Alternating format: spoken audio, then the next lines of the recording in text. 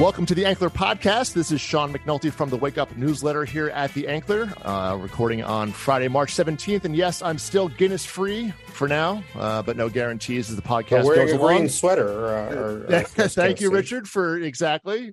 Although I have Irish blood, so I always say I don't need to wear green, but you know what? I do it in support of my people. Of course, Richard Rushfield joining from Los Angeles, who will give us his full breakdown of March Madness picks. I'm sure, Richard, the town is dying to hear how your bracket's doing. The Dodgers are looking good this year. that sounds about right. Of course, I put it in my newsletter to Wake Up this morning, but Sandy Koufax on the mound. Just keep digging it deeper, Richard. That's it. Over 20 million brackets submitted on ESPN, and there was less than 1,000 who were still good as of after the first day. Yeah. So, or still perfect, I should say. So everybody's just as in Hollywood. Everybody's an expert in sports as well. Except me.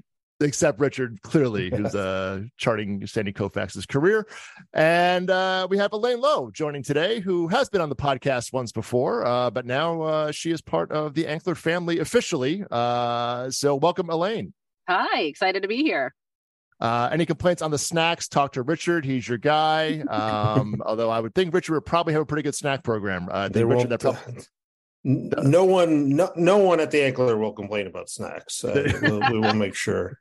If you're satisfied on one thing, it will be the snacks. That's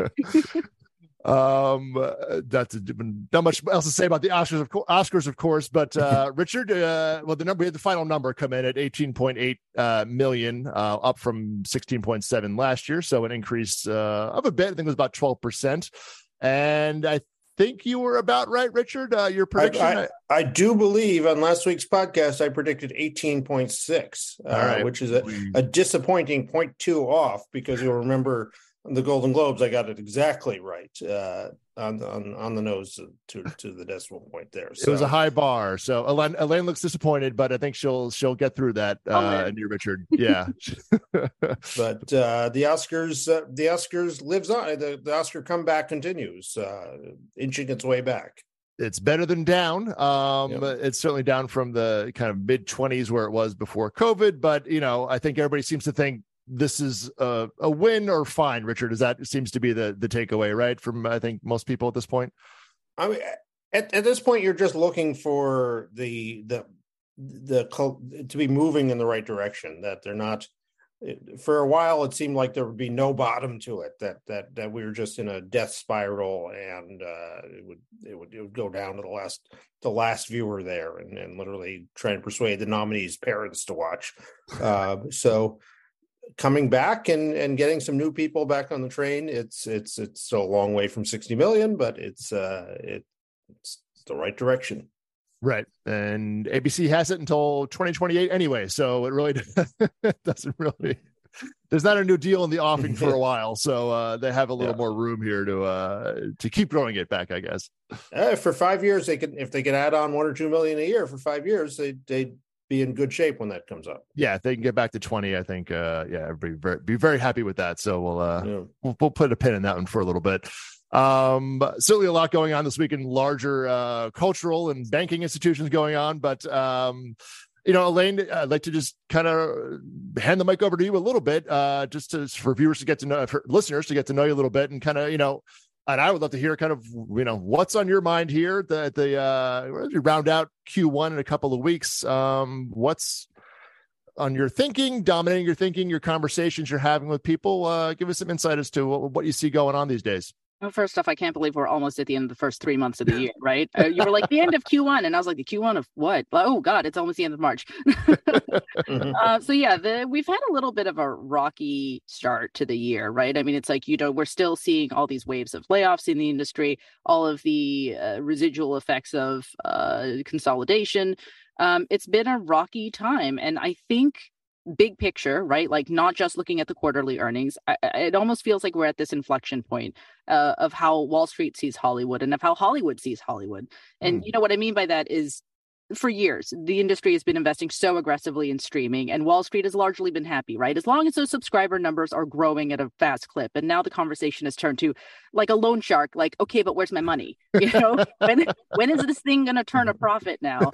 And we saw Netflix. Kneecaps are being broken. Exactly. They're threatening. Yeah. We saw Netflix get squeezed last year, and now they've turned to ad-supported tiers and a crackdown on password sharing to create more revenue. And now we're seeing these decisions that the rest of the studios and entertainment companies have been making, which is mainly, layoffs, more restructuring. I mean, 7,000 jobs being cut at Disney alone, we've heard this quarter. And, collectively on the balance sheet, this push into streaming has resulted in billions of dollars in operating losses in the direct-to-consumer segments. And, we're also seeing, though, promises of where things are headed, right? It's like, Iger is back is the big headline. People are thrilled. People love him. People think he's going to turn things around. We've seen some optimism from the street this week for Warner Brothers Discovery, which is also supposedly at its own inflection point where they're going to start turning things around into a profit. And I think this is also, what I mean when I say that this is where, a difference in how Hollywood sees itself is I think we're going to see the industry take a good, hard look at itself, especially as the WGA negotiations have come up. And Richard, I'm sure you've got a lot to say about that. But it's like, what does it even mean to work in this town anymore, right? When you're constantly up against, increasing pressure from investors, these waves of layoffs, these consolidation that we're all still feeling the effects of, like shows the getting pulled from streaming services, which I think is just such a, to think that the thing you've created now takes on such an ephemeral nature in something where we thought there will always be a place on the internet for this thing to live. It's like, what does it mean to be a creative in this town anymore? And of course, that's nothing new, right? The tension between creative and business has existed since the beginning of the industry. But I think this year, you're really going to have both creatives and studio execs taking a good, hard look at themselves and asking, whether this is all worth it, maybe. It's interesting. Yeah. I mean, this notion that things last forever, Elaine, is an actually interesting thought in that they never used to. Show got canceled, didn't even finish it. You couldn't find the episode, shoot 13, and maybe it aired 6. Those 7 episodes never saw the light of day, ever. And that show you couldn't find that on they didn't put that on DVD, or rarely, unless you're freaks and geeks, But the streaming, it is funny how our expectations have changed. I mean, right? Yeah, there was a time when if you wanted to see a movie that came out 5 or 10 years or 30 years ago, you just had to wait for it to come on Movie of the Week, and maybe in a few years you'd get lucky and you'd gather around when it played. And now it's like, what do you mean the entire Fox catalog isn't available for me today? That was supposed to be the promise of streaming, right? It was. You're right. And that's actually interesting in the sense that what were the promises of streaming, right? So mid 2020s, mid 2010s, late 2010s, everything's available all the time, and it's not that expensive. Mm-hmm. What's happening in 2020s? Everything's not available all the time anymore. And here's the real price, which we have been dangling for. YouTube TV just, announced, today they're raising the price up $8 for the cable bundle.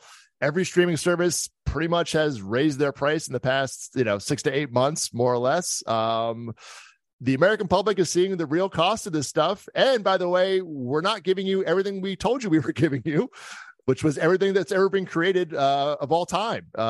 You can buy it on iTunes. I mean, actually, it's funny. The Last of Us, HBO announced the digital download date of in April, so you can pay for it. But this notion that you have everything at your fingertips, Netflix is the only one that's still kind of holding on to that promise, right, Elaine? At this point, really. Mm-hmm. Yeah, although, it's like things keep moving around too, right? It's like we saw this big pullback of everybody calling back their content from Netflix. So, they've been through the same thing too, to an extent. And now I think it's just adjusting our expectations again from, 5 years ago when we were basically told anything you want is here for $6.99 a month. And right. Now it's like, no, it's not. But or you can watch some ads for $6.99 a month, but not commercial free on Netflix. But yeah, it has. I don't think the ripples have kind of gone through. I mean, we started watch this stuff and read this stuff. I don't know the consumers had that impression yet, but I feel like it's very much on the horizon this year. With the price increases and that availability factor, or it becomes available somewhere else. And, as things like, HBO selling series to Pluto and things like that, where, you can watch it over here, but you have to watch it. Where can I find it? It's not going to be on HBO. Westworld, but you can still watch it, on Pluto or whatever it is. But, again, we know that because we follow it, but it's not like there's to be a big announcement about that, somewhere. Yeah, I gotta wonder what kind of effect this has on consumers, right? And consumer loyalty, both to a network, a studio, a streaming service, which obviously they don't track this as well as we do. And it's like, hell, I get confused a lot of the time. So it's like, what's the average consumer out there going to know about, like, where do I find this exact show that I want? And what does it mean for when they're willing to fork over $10 a month? If they're like, well, if this show is going to get pulled unexpectedly, your expectations change, right? Because then it's not, I'm committing my money every month to this service where I know things will be there. Now it's, ooh, should I do this? But I'm not sure how much that expectation of the catalog really drives it. I mean, what gets people to sign up with a service is by and large the new shows, the buzzy new shows that they hear about, that people are talking about, and then that you have a bunch of other stuff after they watch The Last of Us. There's a bunch of other stuff. I don't know how much they're saying, like, oh, I might want to watch Westworld again, or I never watched Westworld, and I want to know that that's available, or that I could get into season 3 of Curb Your Enthusiasm anytime I want. It's I mean it is kind of more like old time TV, and once again with all this everything old comes out. Like you do not have an expectation with TV that when you bought cable that the moment you thought of a show it would appear before your eyes. You had an expectation that there'd be a lot of stuff to watch at a given time. Right. And the promise has changed. Yeah. And on the writer's side of it, do you know who I don't see complaining about the about Westworld being taken away is the Nolans, who the world has made a fury about it. For the Nolans, it's like, okay, this could be sitting earning pennies in a back catalog here, or we can resell it to Pluto or wherever they resold it to and get a whole nother check there. So moving things around is a way to keep generating income for the participants in it also. I wonder if there is a difference in between, say, the Gen Zs and millennials versus Gen Xers and boomers in the way they are processing the idea that not everything is going to be available all the time. Because I think there's a certain expectation. If you're like 23, that's all you've ever known. That's all you've known, right? Yeah. Everything's here all the damn time. And I can pay a couple bucks a month and I don't have to subscribe to cable. I mean, probably a lot of these kids have not had to do that on their own until now. But it's like, that's the question, right? And it's like, Richard, you seem so serene about this. You're just like, yeah, of course. This is the way life is. Things come and things go. Well, I think that's a very healthy perspective towards the universe that millennials have. I think we should train the world that whatever you want will appear to you, and if it fails to, then you complain on Twitter. Look for who to blame that the world has failed you there. Yeah, make sure you post it publicly as who you think. Yeah. But I mean, conversely though, like that back to that training idea of the mind, Elaine, is like music hasn't done this. Spotify is everything at all. Apple Music, so in music I can find whatever I want whenever I want. Why can't I have that in video? That so it is that reality check of like, well, the music business works on much different economics than the video business does, and welcome to Hollywood, but that just logic right sizing, Elaine, I think is an interesting point where one business is video started that way, but now they're shifting away because it just doesn't make sense. Where music, I mean, look, Spotify still doesn't make money, so it's clearly not. It makes somewhat sense in music, but even that's a bit tenuous. So it's interesting, a theory there. And did you guys check out ESG's piece this week on the WGA and the residuals? And I thought that was really fascinating. I did read that. Mm-hmm. Which speaks to making a really good point. Really, diving into how much. We hear this being pulled because they don't want to pay the residuals, like how much money that actually is saving, which is actually quite a bit.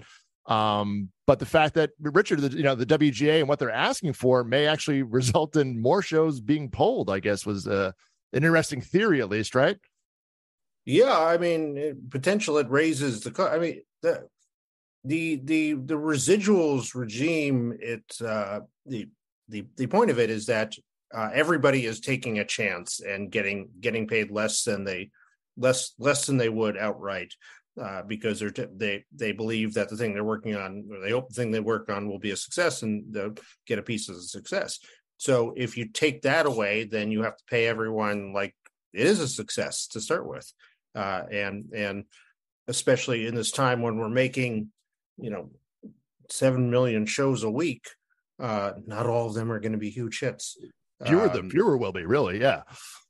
But yeah, it's very difficult for a streamer to say we're making the show. We're going to pay you for it like it will be a flop, because we're making so much stuff. We don't think you have much chance of actually being a hit, but we're making it anyway for some weird reason. Yeah, Elaine, I just thought of a conversation this morning. Actually, the reality of okay, you want to be paid by the stream, sure. Here you go, and the total money you make may not be what you think. You may have been making more with that buyout. Depending upon how it becomes like a lotterization of the business in a sense, which kind of what it always was, being paid in success. But kind of, it's not to be careful what you ask for, because it is important to be paid a fair and decent rate and make a living at this business. But moving to this pay per stream model may not work out well for a lot of people, right?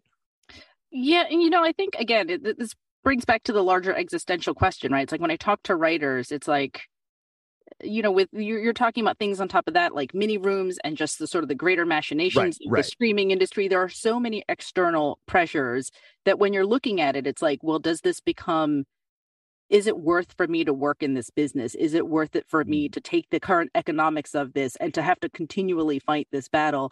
And I think people are just so burnt out. It's like, I've talked to upper level writers recently, right, who are like, yeah, like I could make, whatever, 60K doing this mini room, but that might be the only job I do all year. And it's like, this is really a factor into like whether these incredibly talented people stay in the business. Yeah. No, it's making that base money that guaranteed income that would carry you for that long. And with these shorter series orders and things like that, it just all, I'm not sure that the WGA deal is going to, mini room stuff can help to mitigate that, certainly. And, the spam protection, things like that, where you can get multiple jobs. You're not being, precluded from getting more jobs to make that money you used to make in a year by getting 2 or 3 jobs instead of 1 job. But the deeper you get into this stuff, and I'm now on week 6 of being immersed in this stuff, you realize how complicated these contracts are, and it's kind of playing whack-a-mole of you say they require more people, but then the budget is bigger and they lose, and you're playing whack-a-mole in a moving landscape that you're trying to set all the parameters for how it looks today, but who the heck knows what the universe looks like in 3 years or 5 years. Right. This deal's going to last for, I guess, is it a 3-year deal, Richard, typically, or these are, I guess there's no real set time frame. Is that kind of right? It can be flexible in terms of how long the deal could go for? I believe it's typically been 3 years, but right. I think they can. I think if they come up with a big this deals with everything, then they probably will set a longer lifespan on it. Yeah, but prediction at this point, with 2024 alone, a lot of things that are set to happen could happen. So by 2025, 26, again, we could be looking at a much different, the cable bundle would be that much more diminished, things like that, people might not want to watch shows more than 90 seconds in 5 years. See, not impossible. It's so how do you, if that's what the world is like, how do you program what writers should get paid in a world like that? I think there are ways, but it's very complicated. Yeah. And then the nuance of how much people are ordering. The comps, we're coming off of an era of, this immense boom of, ordering series, where now I think everything, or many things we're hearing or seeing, there won't be as many shows ordered, not because of even the WGA and residual things, just because they need to spend. They don't want to spend to make that. They don't need to make as many shows anymore to satisfy the streaming service demand. people can't find things, as it is. So, it's hard to even know what that level will be in 2025, right, Richard? Yes, and sorry, that was our dog. Oh, yeah, he had a thought. Okay, no problem. But it's it's hard to, when you're planning for this, Elaine, it's hard to really say what the plan is for, like, okay, we're going to order this many series. We have, what people, it's like what writers' expectations are for series orders is probably going to change over the next couple of years as well. And that's hard to factor that in, right? Right. I mean, it's like it feels like, and maybe, Richard, you could tell me if you feel differently, but it's like, it feels like things change at such a faster clip these days, right? And it's like you're constantly just having to sort of like move with what the latest change to the industry, what the latest change to the economic model is, what Wall Street's latest expectation is that is causing this huge trickle-down impact on the work that you're doing on the ground day to day. And it's like, I don't know, was it like this 10, 15, 20 years ago? Hard to say. The whole landscape changes so quick. When Disney went into first announced Disney Plus, the conventional wisdom was they were too late. That Netflix dominated the business. There was no. This wasn't, and that was just like 2016. This wasn't exactly. Yeah, this wasn't just a few people. This was the widespread reaction. They had waited too long. There was no room in the business for another streaming service at this point. And here we are. And this, I mean, the thing really to watch, ESG has written about it. I keep hearing it. These free services, we may look one day at, the folly of how Hollywood gave away everything to Netflix and created this monster. Well, right now they're selling for relatively cheap to Pluto and all these other services, all these things. If you go on those services, you could live a long life, very happy watching those services. I mean, you might not get the buzziest show that everyone's tweeting about on the day it airs, but there's plenty to watch on those things. So, that's just one scenario. Maybe they're setting up right now the thing that will ultimately bring about that downfall. Who knows? Yeah, it's that lean back television, the oldest way people approached it, kind of is coming back, and that serves that. Yeah, you can easily, you want to just relax and watch something you know and love, or maybe you didn't see. It's right there, easily and free. So, I mean, we view these things through the eyes of TV critics who are right. Need novelty, who watch everything, who need novelty, are very excited about the buzzy new thing, and spend the whole week having a conversation about it. It's death to them to not know about the show that everybody's talking about this week. That's not what your average American viewer wants. Yeah. No, I think as we've seen, Succession has been has been written about and discussed and poured over and everything. And I personally, as a media worker, love Succession, and am excited for the new season. Of the 300 million Americans, 298 of them are just fine being left out of that conversation and don't feel like, oh God, I gotta catch up on the show everybody's tweeting about. Yeah. And, but to tie that in, so they announced, I guess that was last week, and it's ending after 4 seasons, as is Barry at HBO, which, as to why those shows own different narrative there, but 4 and out, which was not typically how HBO hits went in the past. I think you'd at least go 5 if you could. And now I think that for shows that maybe, I don't know how big the audience Barry is, but Succession, you're right. That's a very expensive show to produce, Richard. It doesn't get cheaper as you go along, as you know. For an audience that have 2 million people, is that supporting the economics of that kind of thing? It's not a Sopranos style, hit as much as you might think that from all the coverage and what's written about it. The stars start winning Emmys and they want to be paid like people, right? As they should, won Emmys there, but that Emmy, if the Emmys didn't necessarily bring in a wide audience, then you have a bit of a canyon there. Yeah. And then also over at Disney, who canceled Willow, which was a series that was couldn't have been written about more, I think, and was 1 season and done. So I don't know that the movie wasn't exactly a huge hit at the box office, and there was apparently a niche audience for that series and a TV series as well, Richard. the willow dream will live again. It will somewhere down the line, lying in the forest somewhere for another generation of executives to discover someday. And people to tweet about, certainly. But over at Disney, so, and as Iger announced on the earnings call, he's got $3 billion of cuts to find. So that kind of goes in line, with that general entertainment banner there, certainly. And Disney Plus canceled Big Shot, the John Stamos series after 2 seasons. The Mighty Ducks series got canceled. So you can kind of see that, again, those decisions of starting to parse the slate a little bit about how much are people really looking at the numbers and what the value is here. The good thing for them is there's plenty of room to cut. Like you can't say that any of these services are just like at the bone of like barely keeping people watching. Yeah, here. That's one could say it's maybe right sizing, Richard. Maybe a term that maybe it went one way and now it's maybe we don't need all this stuff and this right sizing. That is such a corporate euphemism. Yeah, I'm listening to too many Bob Iger chats. In my day, you had you had 3 networks, they each had 7 new shows, and you watch. They went on the Battle of the Network Stars, so you could see who the new actors were, and you knew them from 2 of them were spinoffs. And yeah, but again, like it's going back a little bit of that broadcast TV where most shows didn't last more than a season. Like this streaming reordering and renewing of series that kind of went on for a while. It's like, yeah, we're kind of going back to, if it wasn't a hit, we're not going to, give it the longevity that maybe the other shows had gotten in the late 2010s in that sense. So it's kind of going back to that model of like, yep, 1 season, it didn't work. We're gonna cut bait here. Well, one change.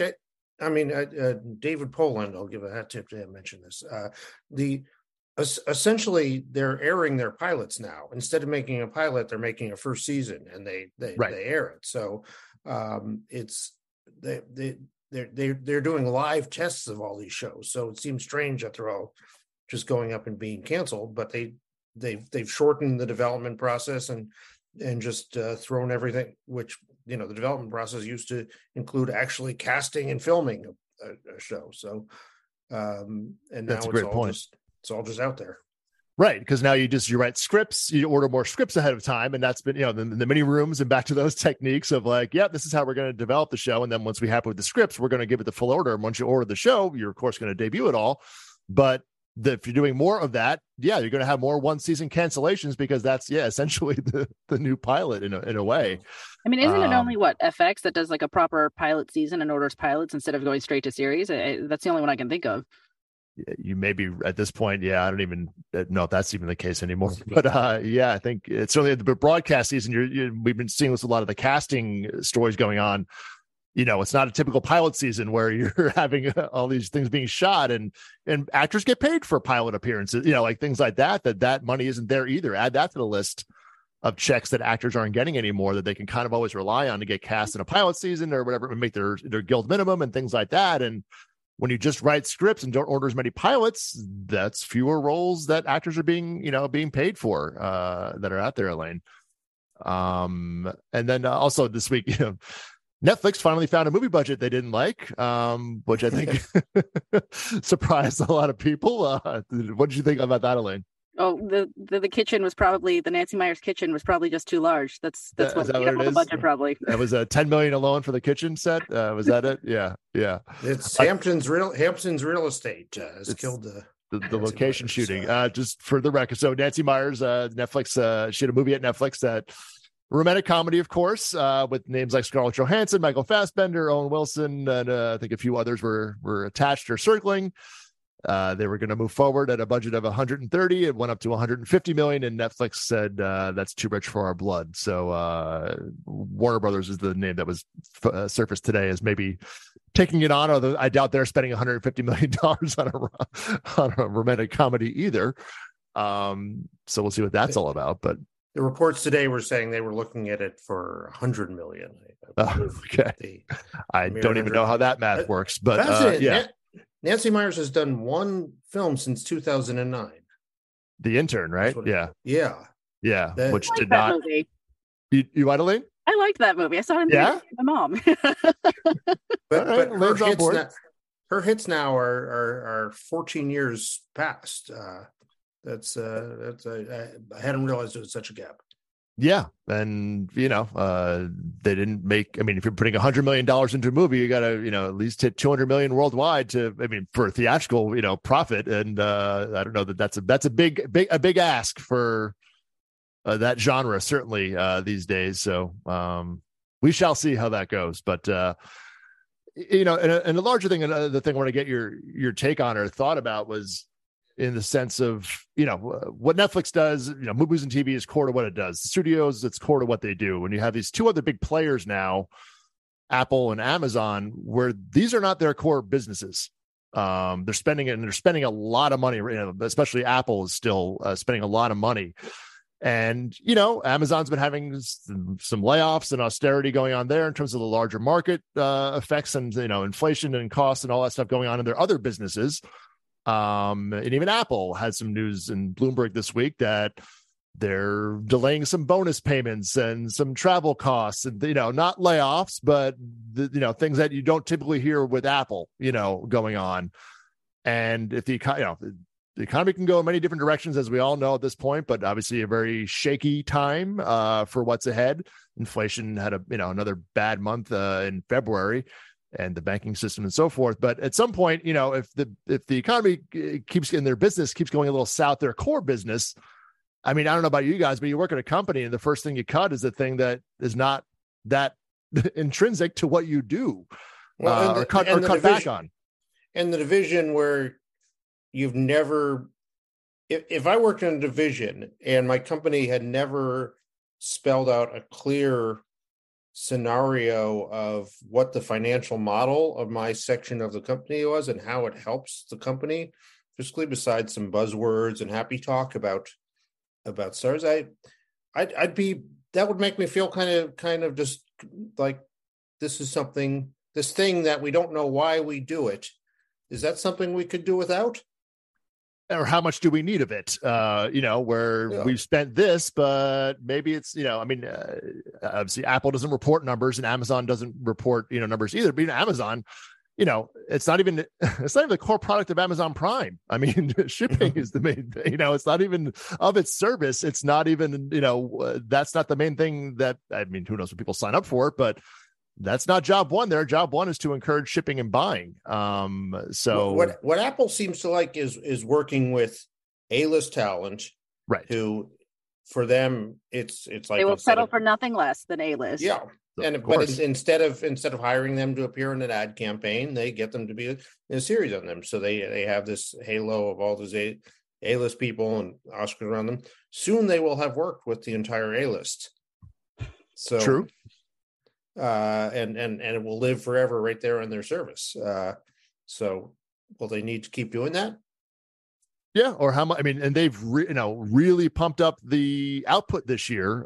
They ordered, I mean, I've written about it in the wake up, but yes, so much last year. And this year they're pretty much debuting a new piece in either a new series or a new movie almost every week, or if not 3 weeks out of 4. Like they really put the gas on how much they're releasing.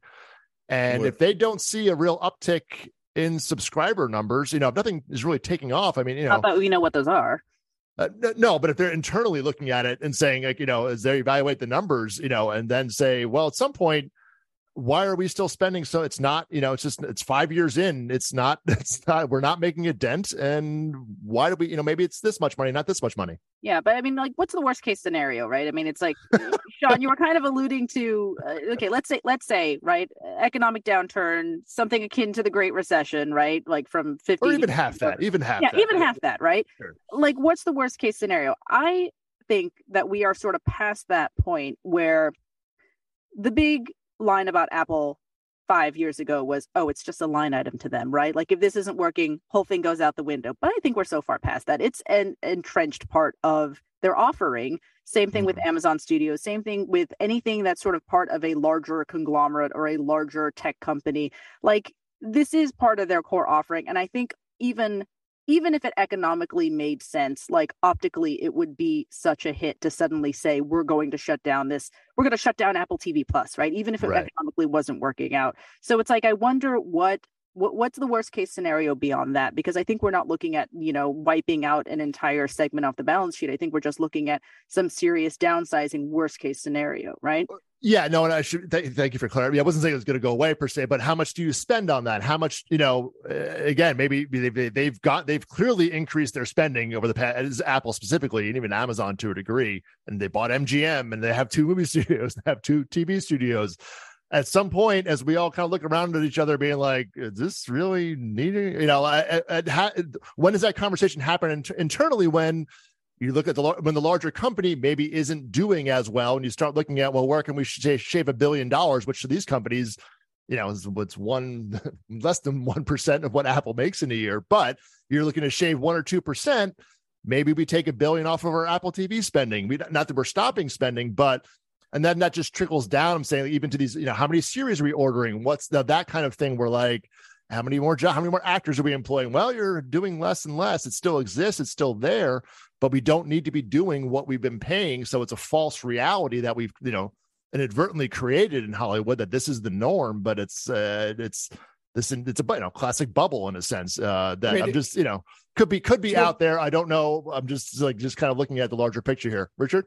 If you want to look at this historically, though, since the major Hollywood studios have started, before this, between 1920 and House of Cards, you had a lot of companies come and start up studios and fund studios and get into the business and announce they were going to take on the major studios, and you had 100 years of that. And here's a quiz. How many of those survived? How many of those? Oh boy. Well, I guess we don't count Fox. Put it another way. Can you name one? Warner Brothers. No, well, Warner's was a close to not the very founding, but all right. Well, I have to have a. Well, you can tell me, Richard. So. No, not everybody comes and tries Hollywood because they want to be in Hollywood, and everybody comes and try to do something, and they all run away. Put another way, why would we think Apple and Amazon would be different than Coca-Cola or got it. Yes, or Seagram's or anywhere else? Panasonic and that have all bought GE, that have all looked at the business and they're no longer in it. The G was the absolute gold standard in businesses. Not a presence in Hollywood these days. Nothing can be permanent.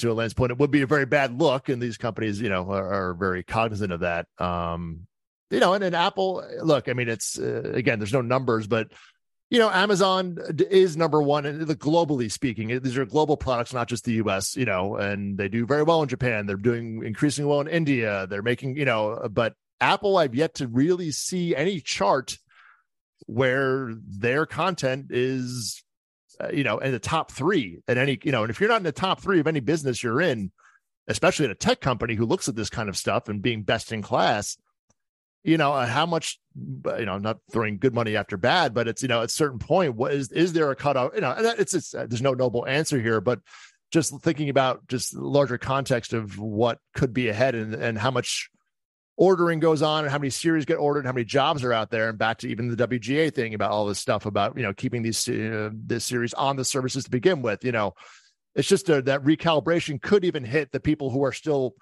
spending the most, as much as we think that they just have money to burn at both of those companies. So, speaking of the optics, what I think is so interesting is last fall I was talking to a bunch of different folks, showrunners, producers, agents, about where is the place that they would most like to sell a show to.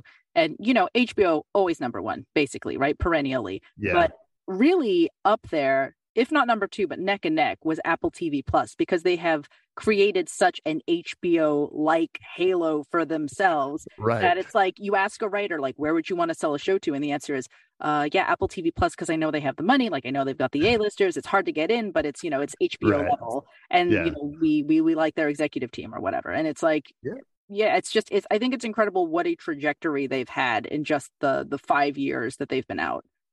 They've spent big. As you said, every A-lister in town is kind of worth there at this point, and that's kind of only paid off in some respects. Right. And the halo's there. But I think, at a certain point also, it's like, did you hear a lot of people come in with you that they saw your show? Do people watch and engage with the product where, as I always said, written in the newsletter before, but, Ted Lasso is still, before this season started, was always still in the top 2, if not top 3 of most watched in their own list that they have in the app all the time. Shrinking is the only show that I've seen up there consistently, in the past, not just in the first week. So, I think relevancy is also a question at Apple. Name another, besides Ted Lasso or Shrinking or, maybe Servant or, another Apple show that you can name. Severance maybe to a degree, but I don't, but it's not like they've had a cavalcade of Wednesdays or things that, that have happened, I mean, here's the great cycle for me of all right, there we go. Of ownership. People come to Hollywood not because it's a great investment or a great opportunity, or because it's not. It's every study has shown it's the worst investment. It's if they want to, they would be much better off just getting buying a Dow Jones index fund than doing this. They come to Hollywood because they want to come to Hollywood, because they want to work in Hollywood, and Hollywood is a lot more fun to work in than the pharmaceuticals industry or shipping or whatever or anything else. And you just assume because they've been successful at everything they've ever touched, they'll also be a huge success here because they're hugely successful people. And they come here and the whole industry is set up to just roll out the red carpet and give them front row seats at the Oscars and say, "Oh my God, we've been waiting for someone like you to come and tell us how to do it. Please just sign right here." And we've got we got the Glengarry scripts here that we've been saving for someone who knows how to use them. So it's we're going to set you up with these. And they do all this and they overpay for everything they do, and they get into it and they're having a great time. And then one morning they wake up and they realize everybody is laughing at them because everything they're doing, because maybe they had one big hit, but mostly they're just throwing lots of money away. And what the other thing billionaires don't like is to have everybody laughing at what fools they are about business. Right. Will this time be different? We shall see. Yes, exactly. Well, speaking of turning it around, other news this week, DC, we have James Gunn hired himself to direct the new Superman movie, which will be the new launch the new chapter, the first chapter in the new DC era. But, they have a big year ahead. Shazam is out this weekend, which we can get to in a second. Aquaman, they had the Flash this summer, Blue Beetle, I think it's called, in April, and Aquaman's 2 in December. But next year, the James Gunn Superman film will be 2025. July 2025 is the release date for that, which will kick off this new era. But from December of this year, 2023, to July of 2025, there's only one DC movie on the slate, and that's the Joker sequel, which is until October of 2024. So 2024 is going to be a pretty dormant year, for DC, which is, in this day and age, feels like, maybe there's some TV shows that'll go up or something like that, but that's a pretty long time to have your, a dark period, Richard, I think, no? Yeah, and even more so, they did this huge rollout of the DC slate a few weeks ago. Right. Yep. And the message was the message about the Shazam and these others were, oh yeah, there's these holdover films and we gotta release them, so they'll be coming, but don't worry, they don't have anything to do with our real vision. Which is a great way to kick off a marketing campaign for a movie, just announcing yeah, we got to just dump these, and they don't have anything. They're not leading to anything or anywhere, but we were stuck with them. So, good luck if you go see them. Well, that's the thing too. Yeah, they're made by the former regime, so it's kind of that classic. Back to ABC when Lost and Desperate Housewives launched, and they fired the creative team who made them before they launched, and they became their biggest hits at ABC in years. In 2004. Would have been so hard too is would have been so hard to say Shazam 2, we're so excited. This leads the whole, this is the first step up to the whole new DC cinematic universe, and we really think this is going to bring people into a whole new level of experience. Yeah. Say James Gunn has gotten behind the Flash as on the record as being very, very high on the Flash. So so I will say he has endorsed that one. Shazam, I think. Elaine, are you going to see it this weekend, or what is how are they in for a bit of a rough ride on this one, or what's up? Is it blasphemy to say I think I'm all superheroed out for a little while on all? Oh no, we've hit saturation. Elaine Lowe, that's dangerous. But superheroes aren't finished with you, Elaine. Apparently not. Oh boy. It's bad news for Guardians of the Galaxy. Hopefully you get restored by then, by early May for Marvel. Yes, I'll gear up. Yeah. Oh boy. Well, I think so more to come in the DC world, but there's definitely going to be the narrative will continue. So as Richard said, we'll see how these films shake out over the next course of this year, certainly. But more to come next week. We have again, Richard, you'll have the strike negotiations begin on Monday the 20th finally. So we get to the table at least, right? Yeah, I mean, we'll have some sense next week from what leaks out. Did the big question mark is, are the streamers going to come ready to negotiate with anything real, or are they just coming with a few token handouts, or not even that, or they're just going to say, get back to work, you people. We're not wasting time. We're not jawboning here. And I think in the early days, reports will leak out of what did they bring anything real here, and that is the big question mark of this whole thing.